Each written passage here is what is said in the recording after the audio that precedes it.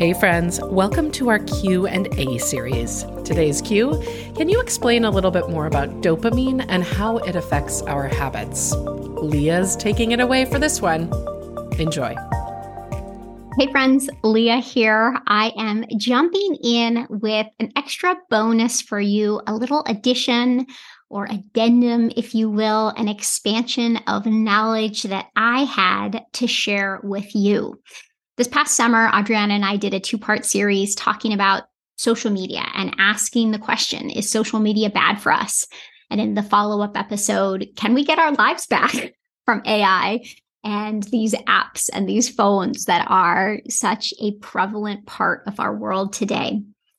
And one of the things that we really talked about, if you haven't listened to those, I highly encourage you. They're just some great reflection questions to ask yourself in how you interact with things like social media and AI. But one of the big pieces we explored is, what are these things, these interactions doing to our mental health? What's happening at the physiologic level? What's happening in our brain? What chemical messengers are being activated as we interact with things like social media and AI?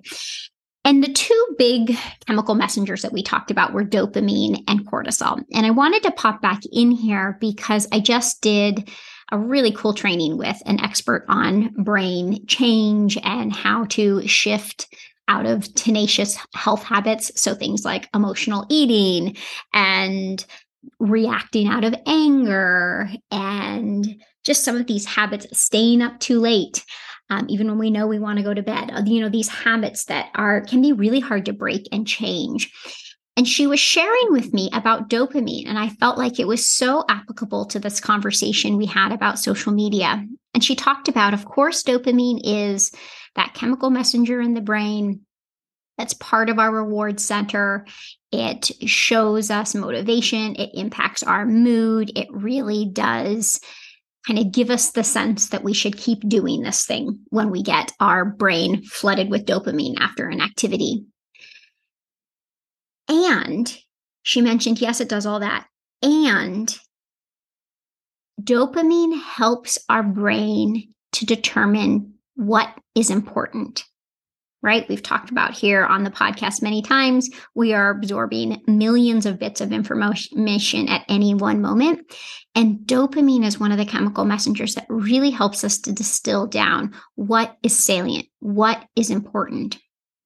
And so when we begin an activity, whether it is scrolling on social media, whether it is using ice cream to help us when we're feeling stressed at the end of the day, or a glass of wine when we just need to relax, and we get that little bit of reward from the dopamine system, it also shows our brain that this activity is important.